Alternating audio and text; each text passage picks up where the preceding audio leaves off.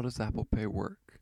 This is an excerpt from Apple Pay, The Future of Paying. How does Apple Pay work? When it's time to pay, instead of swiping or inserting, tap your phone on the payment terminal. Before you tap, you must authenticate the card using Touch ID or Face ID, or type in your password.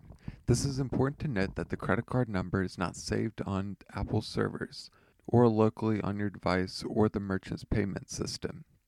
Instead, when you tap your phone on the Near Field Communication or NFC hardware found in your phone or Apple Watch, it sends an encrypted, unique identifier to the payment terminal, which is then sent to your financial institution to decrypt and charge to your account.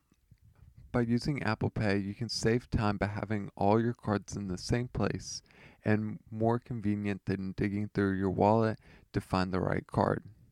Apple Pay is also a safer form of payment because instead of tossing credit card numbers around, there's a unique code making it less of a chance of getting your credit card number stolen. If you have enjoyed this video, hit the thumbs up and subscribe.